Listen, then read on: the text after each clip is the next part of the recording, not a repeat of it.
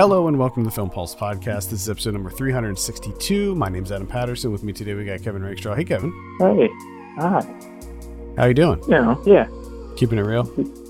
I have no idea how to answer that question. You know what I mean? I think it's just now. Absolutely, I know what you mean. This week on the show, we'll be taking a look at Tairishia Poe's Scylla and the Spades. We'll also be going over what we've been watching on the watch list and new releases on VOD and Blu-ray. Thank you so much for joining us this week. Please remember to review us on iTunes if you get a moment. That'd be super helpful. There will be a new Ryan Watches a Movie this week, just an FYI. The new episode of Saved by the 90s should be dropping this week as well. I'm not quite done with the edit on that one yet, but I'm hoping to have it out this week. I apologize for releasing last week's Ryan Watches a Movie a day late, but I literally forgot that it was Thursday. That's just how it is. Like, I realized it at like 10 o'clock on Thursday night, and I'm like, oh shit. I didn't even edit it. Like, I didn't even have the edit done. So I was like, okay, well, I guess that's coming out a day late. Unbelievable. That's just the world we live in now. Like, yeah. Every day's the same. Everyone's behaving like me now. It's insane. It's just crazy times. Let's talk about some Scylla and the Spades. I have a synopsis here. Paloma, the new girl at an esteemed prep school, is drawn into the daily aggressions of warring senior class factions. She joins the Spades and becomes friends with the Spades leader, an enigmatic and scheming cheerleader named Scylla. As I mentioned, this is written and directed by Tairishia Poe. This is now available on Amazon Prime, so if you have an Amazon Prime account, you can watch this for free. It's included in your membership.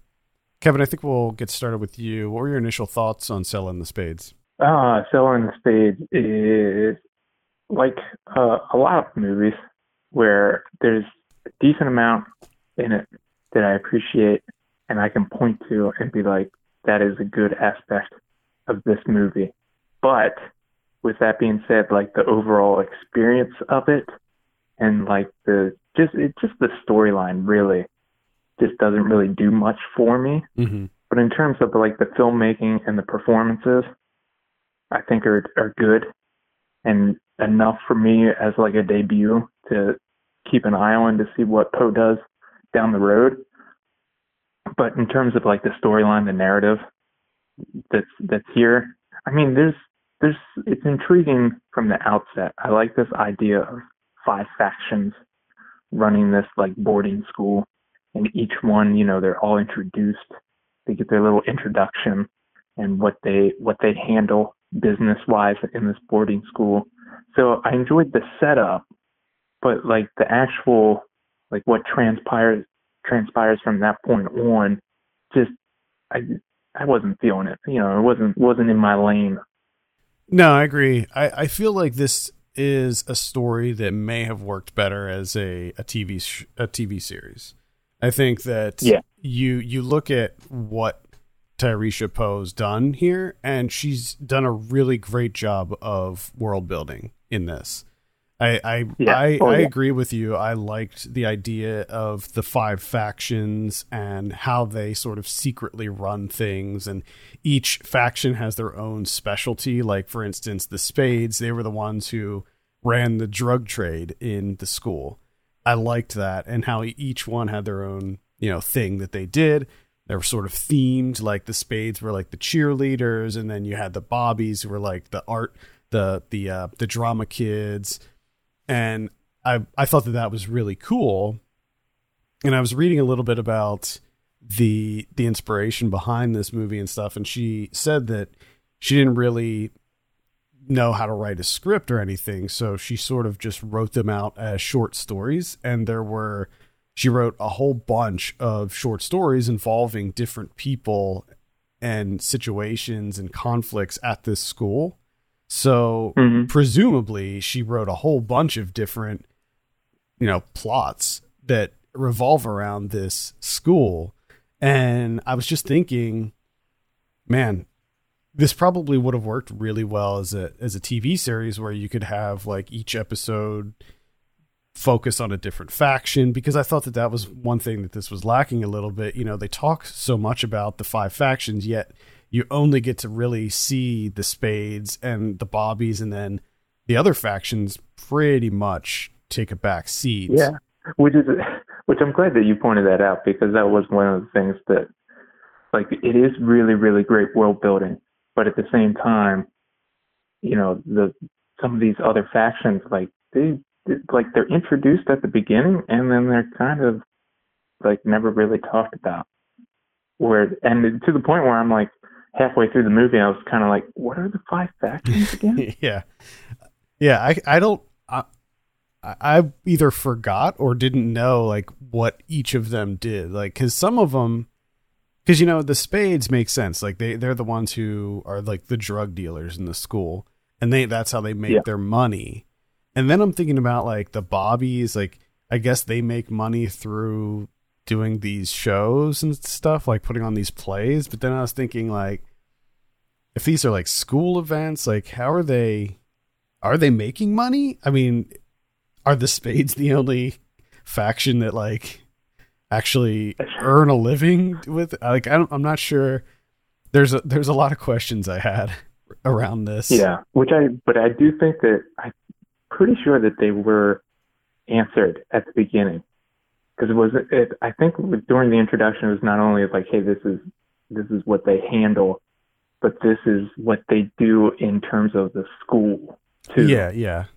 Because I forget the one that I think it's the prefects or whatever, like kind of keep the headmaster at bay or whatever. Yeah, they're the ones who like wheel and deal with like the school administration and stuff. Yeah, they all have a purpose. They all do their own thing, but I felt like it was just, I was kind of hoping for more, because the only time you really see the other factions is during like the kind of meetings that they have, where they bring them all together, and they allude. It's also interesting, and this goes along with the world building. They talk about this, you know, event that happened several years prior that I guess caused this giant rift between all the factions. And at one time, it seemed like they were like at war with one another, but then they signed this truce after this event occurred. And I was kind of hoping that maybe something like that would happen in this movie, where we would see more of the factions and like, what does that look like? Like what, because at the end of the day, these are like 17-year-old kids, you know, and so it's like, who drafted up the treaty? Yeah.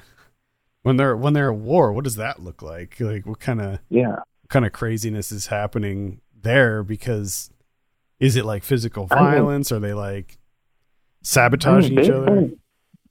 Based on what you see Sella do, I think there's a good bet there's some violence. Because she pretty much runs this, like, you know, the head of like the mafia. Mm-hmm. I mean, she means business. Yeah, one of the things that I found a little bit refreshing with this movie is that she's not an inherently likable character. And she's not designed to be necessarily a likable character. It's sort of presented like almost like a gangster movie, where she is obsessed with power and she's willing to do anything to retain that power, and she's willing to crush anyone, even those closest to her, if she feels that they're threatening her power. And I actually found that to be a bit refreshing, where she's not a super sympathetic character. No. And I think the Lovie Simone, who plays Sella, I think to me, she was the biggest, like, quote unquote, bright spot in this movie. Like, her performance. I mean, if you don't have that performance there, this movie just kind of falls apart. I thought that she was quite good too, and I think she's a newcomer, right? Like, this is her. I think so, but I mean, it's you get the sense that she's been doing this for a while. Yeah, she was quite good. She has a couple of credits. She was quite good. I mean, especially comparing her performance to some of the other ones. I'm not going to name names, but I think there were a few really rough performances in this, especially acting opposite her, considering she was so good in it. But yeah. I felt like there was one specific performance that felt really rough around the edges to me. It wasn't one of the main characters or anything, but it's sort of framed like your pretty standard high school movie. They bring in Celeste O'Connor as Paloma, and she's the new kid. So she's sort of the object that allows us, the audience, to learn how all of this works within this school, because she's learning how it all works too. So not only is she sort of that object to introduce us to this world, but she's also sort of the replacement for someone else who caused this big thing that happened a few years prior. And she's also sort of the one that kind of causes a rift in between the factions and acts as sort of a catalyst for what happens in the movie. She did a really good job too. I felt like maybe they could ease. I don't know. It seemed like, and maybe there was more time that passed than what I realized, but it seemed like she sort of ingratiated herself into this group really fast. Like 1 second she was this kind of timid new kid who didn't really talk to many people, and the next second she's like one of the top people in the Spades. She's kind of running. Which I think that was when she first kind of gets introduced to what the Spades do, and that kind of like montage of, their whole drug trade and how it operates. That's when the movie for me was like really clicking. Mm-hmm. There's a couple scenes like that where everything just kind of comes together and everything just like clicks and is really, humming along. And then some of the stuff in between is a little rough around the edges. It's not a complete loss. I mean, there's, like I said, there's moments here where, you got something. You've got something. Oh yeah. Performances, music, the editing, the cinematography, everything's just clicking together. Mm-hmm. And then there's other times where it's just not working. Yeah, I completely agree. I mean, when this, so when I first started watching this, within like the first 15, 20 minutes, I was just really not on board with it. I was just not feeling it. But then it did slowly start to win me over. And as you mentioned, I think that a lot of the aspects, a lot of the elements really do work in its favor. The cinematography, the editing, I think she uses some really creative choices in the editing and cinematography that I think make it work on this sort of fantastical level. It almost feels like it's not the way that it's shot feels much more like we're watching some sort of like Shakespearean tragedy or something, rather than this movie that's supposed to be like grounded in reality. Like it has this sort of fantasy vibe to it, and I appreciated that. But I think the final act puttered out a little bit for me as well. Like the party that they had and stuff, and the climax I thought was just a little underwhelming. But I think, like you said, knowing that there's a bunch of short stories that went into like the preparation of making this, to me it ultimately feels like I like this world. I like the world building. I like the characters. Performances are good. Cinematography is good. Music's good. It's just this particular storyline that we ended up on. Just it didn't work for me. Maybe there was other storylines that would work a lot better for me. I don't know. Yeah, I think that there probably are.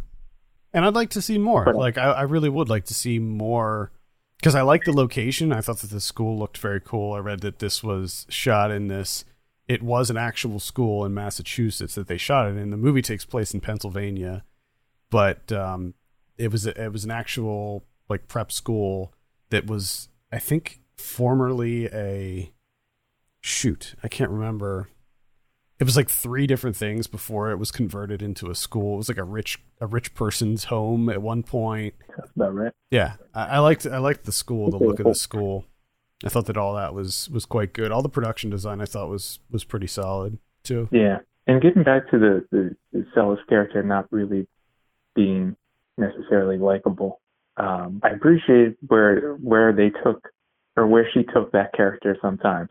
You have this as a boarding school, it's a high school, and there's a little bit of melodrama them being teenagers and everything.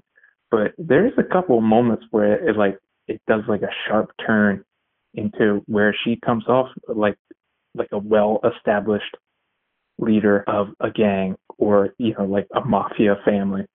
Like, you kind of forget that she's, like 17 in this movie? Like, shit gets serious sometimes. Which is something that I kept wondering, like, she's 17, she's a senior in high school, like, why is she even bothering? Like, when I was a senior, I was so checked out. Like, I was just done. Well, I think that's the thing that's different for, like, me and you. Like, we're not from the boarding school background. Like, our parents had some expectations for us, but, like, my parents didn't care if I went to college. They weren't hounding me. They didn't even care if I did homework. There wasn't that, like, insane pressure that's put on, like, these kids, like the rich families and everything. It's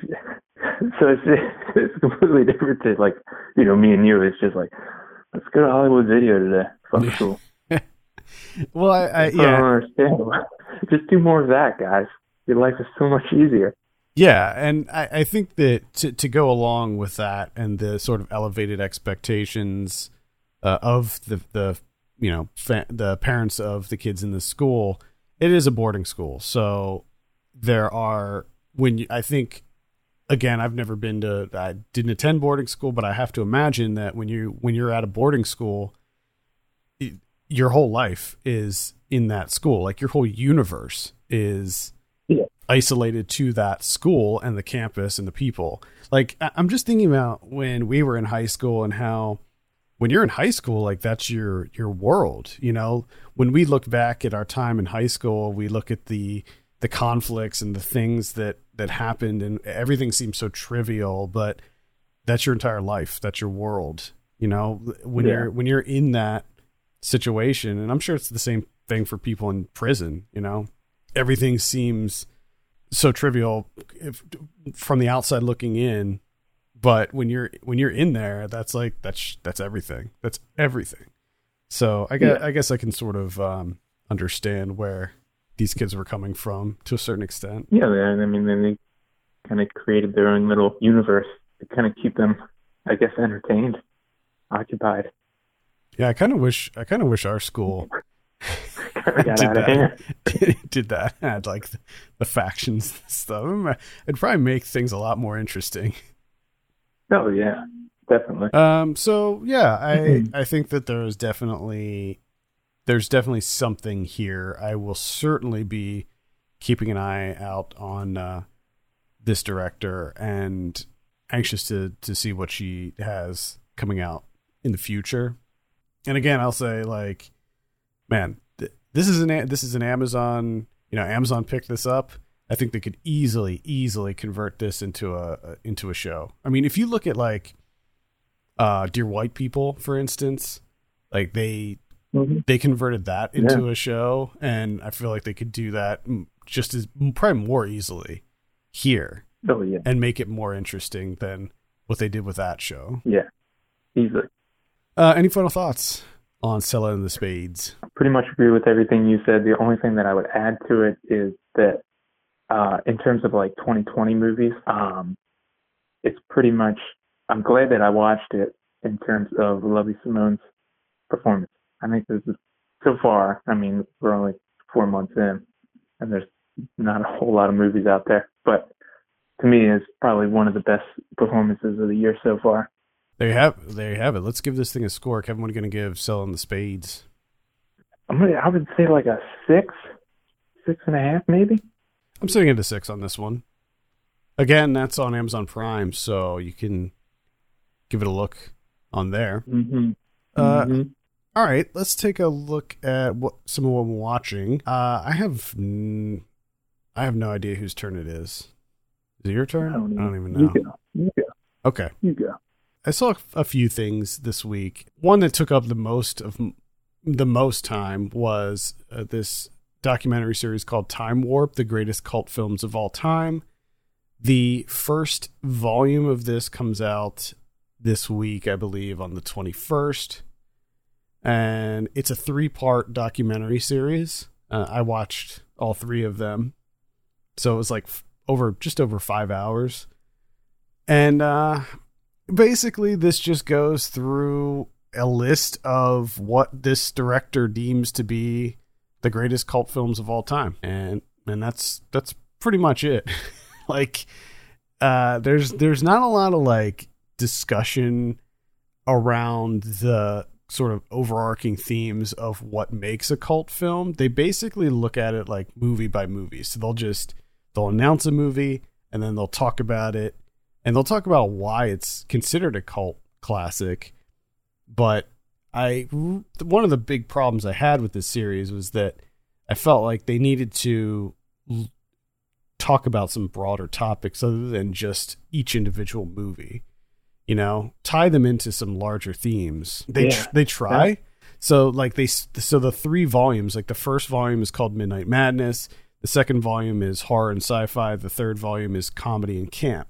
Now, the first volume, Midnight Madness, you would think that it's going to be talking about midnight movies, but a lot of the movies that they discuss are not midnight movies at all. Like, they talk about This Is Spinal Tap. They talk about The Big Lebowski. They talk about Rocky Horror Picture Show, which was a midnight movie, of course, and some other ones. And so the first volume doesn't really, it feels like they really kind of were stretching the whole Midnight Madness thing. Now, also, like on a technical level, this documentary is absolute garbage. Like the title card, like the title cards and stuff, the lower thirds that, announce, like they'll have these lower thirds that come up that show like the person who's talking in the interview or the clip from the movie. So like they play a clip from Big Lebowski, for instance, and it'll say, Big Lebowski and have the date and all that stuff. But there was like one time that I noticed that they didn't remove the title from one scene to the next. So it's a movie, it's a clip playing, and the title card is not the movie that's on display. Oh my God. So there's lots of like little errors. The music is all sort of just this generic royalty-free music. All the transitions and titles feel like they're kind of just stock, like Adobe Premiere, built-in things. So it all looks very bad. And this is a subject, there's movies already out there. There's other documentaries that talk about cult films and midnight movies. There's more specific ones. This one is sort of just a general, like, these are what we are saying are the best. And there's ones that, talk about exploitation films from the Philippines, and like, there's I can't remember the name of it. There's a whole documentary about the midnight movie and the rise of the midnight movie and all of that. Now, one thing that this movie does have is a ridiculous number of subjects interviewed. I mean, I would say just look at their IMDb to go through all of them, because there's so many, pretty much everybody you can imagine. So what they do is when they talk about a movie, they pretty much got most of the cast and crew from each movie to take part. So they got, like, again, just Big Lebowski, they got Jeff Bridges, and when they were talking about Spinal Tap, they got Fran Drescher and Michael McKean, the hosts. So the way that it's kind of structured very loosely is that they have 4 hosts. So and they're all in a room together. They sort of have a little conversation about the movie, and then they jump to like the clips and have the other interviews about the movie. So the hosts are Kevin Pollak, Joe Dante, Elena Douglas, and John Waters. It's a weird mix there, but they're all great people. And I think maybe I could have used a little bit more conversation between the 4 of them in it. And it also felt just kind of weird. I don't know. It's a sloppy documentary, but it's still pretty entertaining. So that's called Time Warp, the greatest cult films of all time. The first volume comes out Tuesday, and then the other 2 will follow. I think they're spread out like a week apart from each other, something like that. The other thing that I'll mention is this is really weird. At the end of the second volume, so like they have like a little preview of what movies are coming up in the next volume, right? So in the end of the second volume, it was like, here's what you can look forward to in volume 3. And it was all the same movies from volume 1. So like they put the wrong movies in at the end for the next volume. Love it. Yeah. Absolutely love it. I'll have a review for this up on the site by the time you're listening to this. It kind of sounds like it's someone made or turned a letterbox list into a movie, into a documentary, in the style of like I Love the 80s. Pretty much. VH1. Yeah, pretty much. Pretty much. In my review, I said it felt like it was just felt like a longer YouTube essay, like a video essay. Yeah. Again, props to them for getting the names that they got. I mean, yeah, it's really impressive the people that they got to participate. I don't wonder how they feel watching it though. Like the bigger name people, they'll be like, "What? This is what? Yeah, this is what it turned out to be." Something tells me that most of them are not going to be watching it. No, they don't care. Yeah, it's a paycheck. They got it. Oh, I watched Tiger Tail. Oh yeah, Alan Yang's Tiger Tail from Netflix. There. How was this? And this was. This is kind of a mess. It's got a really, really complex, interesting story. This guy in Taiwan, and this is the problem that I have with it. It kind of becomes a mess in terms of the flashbacks, right? So you have the Taiwanese guy played by Steve Ma from what was the show that he was always on with Alan Yang, the Alan Yang show? God damn it. I thought I had it, and now I can't remember it. The show? The show, Master of None. Oh, yeah. So yeah. It's him in present day, right? And his mother just passed away. He's just come back from Taiwan, and he doesn't really talk at all. His daughter's like giving him a ride home, and it's just a lot of like the present day. It's just him alone in his house because he lives by himself because everyone left him. And he's just kind of doing nothing. And he either like stares off there, out the window, or he's sitting down having a cup of tea, just staring straight ahead, or he's staring straight ahead after he's doing dishes. And in those times, it's when it's like, flashback time. And it goes back to either when he first came to America, as like a 20-year-old something, or just before then when he was in Taiwan, which is he was in love with this woman, absolutely adored her. They had a great relationship. But he wanted to get his mom out of this factory job and bring her to America. And the only way that he could do that is to essentially marry the guy that runs the factory, marry that guy's daughter. And then that guy would pay for them to go to America and everything. And he just decides like, okay, I want to do this because I want to get my mom out of there. Even though his mom's like, no, I don't really want to do that. I don't really care. So he ends up doing that. And then, of course, it kind of tracks the way you would think it would track. He tries to make it in America. The relationship falls apart, this and that. It's just a tangled mess of flashbacks, which it doesn't seem to really explore like what's at the center of his decision that kind of like just wrecks his whole life really, because he doesn't know how to like interact with like his kids or anyone, and he's just kind of alone. But it's kind of comes down to him just being this incredibly selfish man that made a really misguided decision. Like because the woman that he was obsessed with, and she loved him too, she was well off. So he could at least just like gave it a shot and like, hey, do you think we should get married? But no, he just in the cloak of night, in the cloak of darkness, just decides to run off and like, never talk to her again until like decades later. But it's a Netflix movie.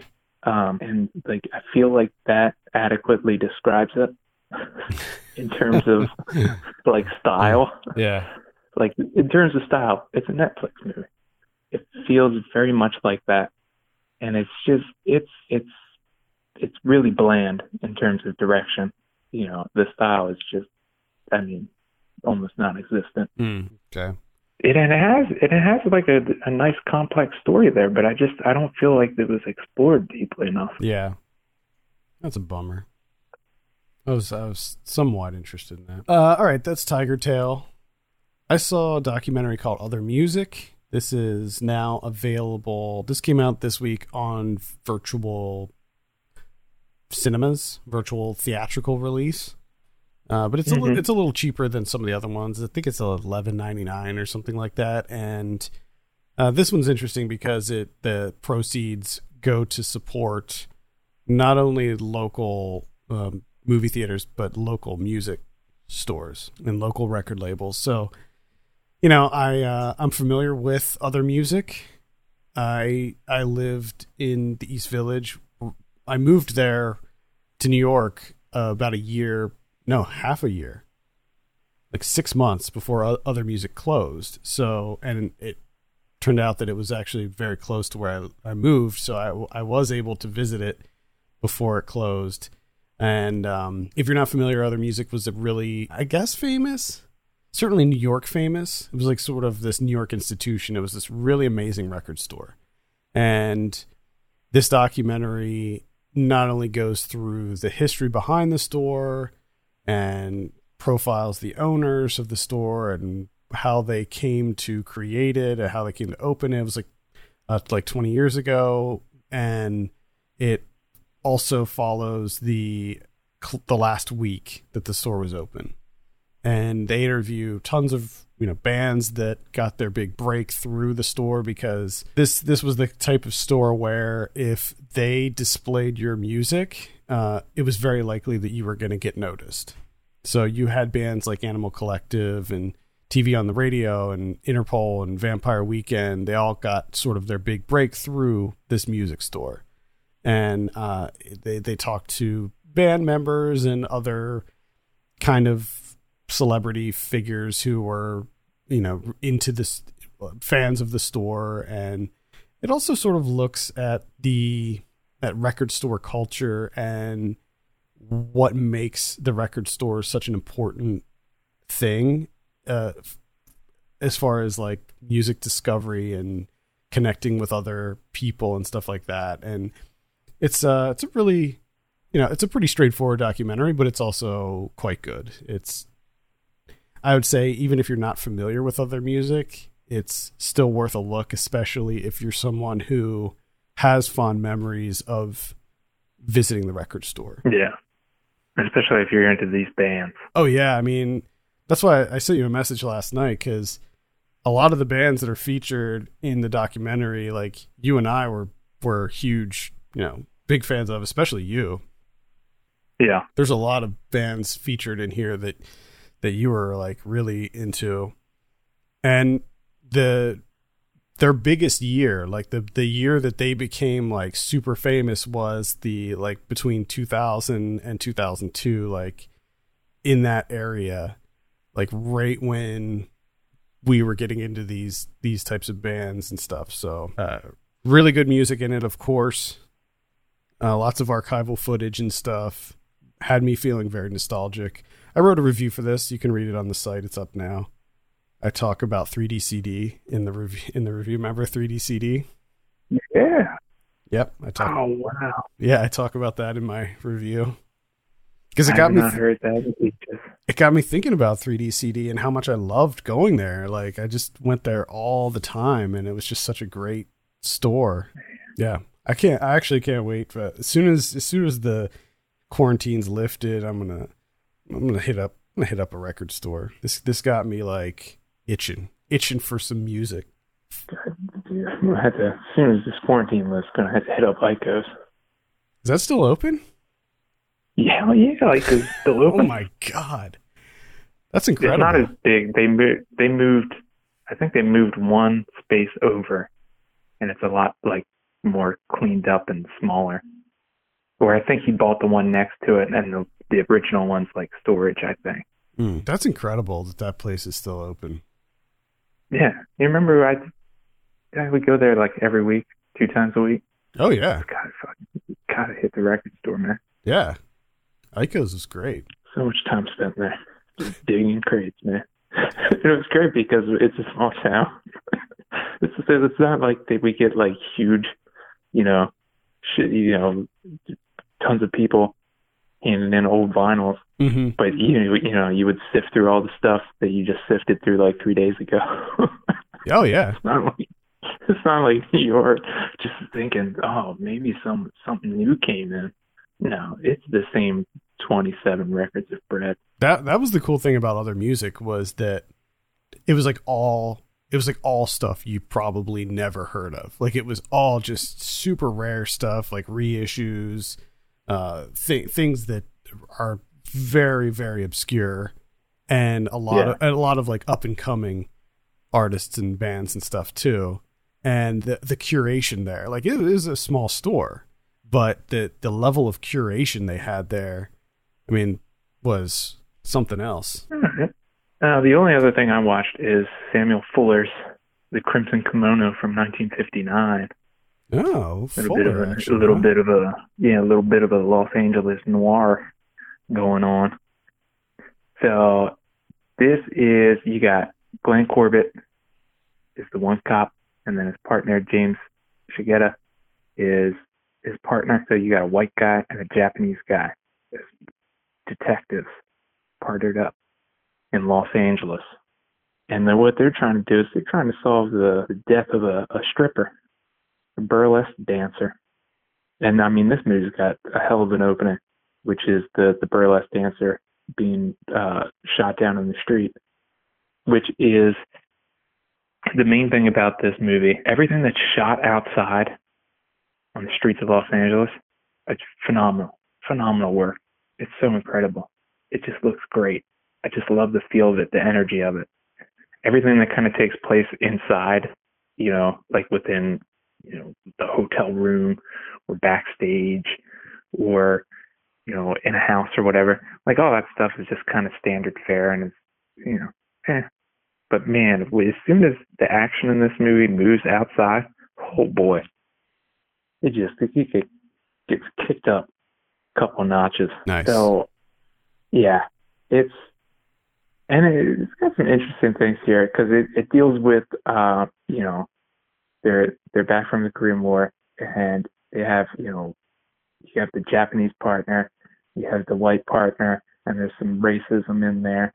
But it's not necessarily like actual substantial racism. It's just more so a feeling of like something. He thinks something's there. He keeps essentially thinking that they're thinking something and kind of projecting racism onto him. And I don't know why I said the Korean War. It's not the Korean War. I was thinking of a movie later on that Fuller did. But yeah, I'd definitely check it out, especially if you're into deal with LA noir movies. Mm-hmm. This is a pretty damn good one. Sam Fuller was always on sort of the cutting edge. Like, I think that a lot of the topics that he covered were way far ahead of their time. Like in that the cult movie documentary I watched, they talked about The Naked Kiss, which was about a prostitute who discovers that her fiance is a pedophile. And this was like from 1964. Like, it's definitely something that you just wouldn't expect. Yeah, and like everything about the Crimson Kimono is really great, except for like the solving the murder kind of gets sidetracked by their clues lead them to this woman, Chris Downs, and so they kind of like have her because she's really the only person that can kind of like give them information. So she kind of gets latched onto them, and then it becomes this like love triangle thing, and then that kind of takes away, like it gets completely sidetracked and goes straight into all the time is focused on this love triangle. And the problem that I always have with old movies is that, I mean, this movie's a little bit better than some I've seen, but there's people where there's like literally no love interest between them, and then like you just snap your finger and all of a sudden they're in love. And it's like this huge fucking deal. Like their lives and it's just like it never works for me. It's just, it always seems so ridiculous. Yeah. It's like if the Chris Downs character played by Victoria Shaw and James Chicketta, like they're stuck in a room and they're just having like a conversation for like 5 minutes maybe. And all of a sudden they're just fucking madly in love with each other. It's like this 5-minute fucking conversation, man. The fuck? This is for you. I really enjoyed, because of course it gets in between of their partnership. And at the very end, you should get a character. He's like, "Hey, I'm really sorry about everything." Da, da, da. He's like, "Are we still partners?" And Glenn Corbin's character just goes, "Nope." All right, that's the Crimson Kimono from Sam Fuller. The last one that I'll talk about is Wendy. This is Ben Zeitlin's new one. Now, if you remember, Ben Zeitlin did Beasts of the Southern Wild. That was my number one movie for whatever year that came out. 2012, I think. Yeah. It's like a long time ago, man. It was a long time ago. This is his much anticipated follow-up, which is sort of a reimagining of Peter Pan. And, when you see the trailer for it, you think to yourself, that looks like a Ben Zeitlin movie for sure. And it very much is. It has that same sort of aesthetic that I really loved in Beasts of the Southern Wild, where it's got this kind of dirty, rural look to it. The visuals were outstanding in this. The music is outstanding. He did the music in it as well, just like Beasts of the Southern Wild. And so I loved all the cinematography. I love the music. The story, like the narrative itself, I thought was a bit lacking. I actually found myself getting bored a few times. So I gotta say I was a little bit disappointed with this overall. I thought that it was okay. You have a cast that's comprised almost entirely of children, and they all did a pretty good job. Here we go. Oh, okay. They did a pretty good job. I don't really have anything negative to say about the kids. Like, I was really hoping, and I was kind of waiting for you to just be like, okay, here's the thing. These fucking kids are garbage. They weren't amazing, but they weren't horrible like some child actors, and these were mostly like newcomers too. And it was okay. I didn't love it. I didn't hate it.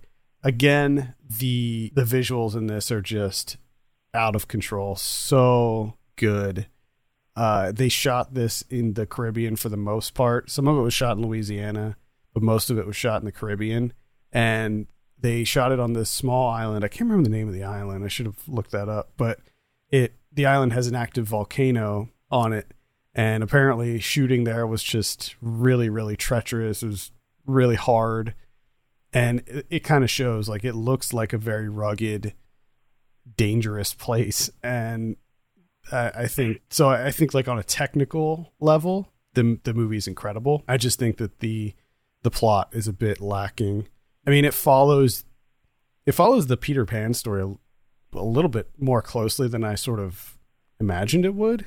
Like I thought it was going to be just really loose, like just barely anything, maybe have the same themes with, growing up and all of that, but the themes are there big time, but also just like, Captain Hook's in it and stuff like that. No. Okay. Yeah, I was thinking the super loose interpretation too. I mean, it's definitely loose, but it's still closer than, maybe it's just that I'm not a huge fan of the Peter Pan story. That could be. Yeah. That very well could be that I'm just not a fan of that story overall. But, I would give it a light recommend, especially if you're someone who really loves cinematography, because and especially if you love the cinematography in Beasts of the Southern Wild, because there's a substantial amount of that same aesthetic in this, where everything is just kind of dirty and grungy, and there's like, you know, these really powerful montages where there's people like dancing and running around, and you have that kind of swelling music playing. So that's all in here. But this is on VOD, so you can give this a rental if you're interested. Again, it's Wendy from Ben Zeitlin. That's it. Okay, let's talk about what we have on VOD this week. As usual, we got a number of things coming out. First up, we have Why Don't You Just Die, which is it's a Russian film. I would recommend checking this out. Arrow is actually putting this out. This is a bit of an odd one. It's about this guy who goes to visit his girlfriend's parents, and it turns out that basically he's trying to kill her dad and vice versa. So like the whole movie takes place within the confines of this relatively small apartment, and it's just two people trying to kill each other the whole movie. It's quite interesting, and I would recommend checking that out. On the 21st, we have Time Warp, the greatest cult films of all time. This is just volume 1 that's coming out on the 21st. Then we have Party Hard, Die Young. This is a horror movie that's actually available on Shudder right now. So if you have Shudder, you can watch it right now. If you don't have Shudder, it'll be on VOD platforms on the 21st. We have Himalayan Ice. That is it's a documentary about these guys who are going on an ice climbing expedition in the Himalayas, I guess. On the 22nd, we have Eating Up Easter, which is a documentary. That's a virtual theatrical release about Easter Island and global warming, I believe. Or I should say climate change. On the 22nd, we also have Circus of Books. This is a Netflix documentary. I remember reading about this. This played the festivals, I think, last year, and it's about an older couple who own a gay porn shop. Okay. On the 22nd on Netflix, we also have The Willoughbys, which is an animated film. Then on the 24th, we have Breaking for Whales. That sounds like a documentary, but I'm not sure. No, actually, it's not.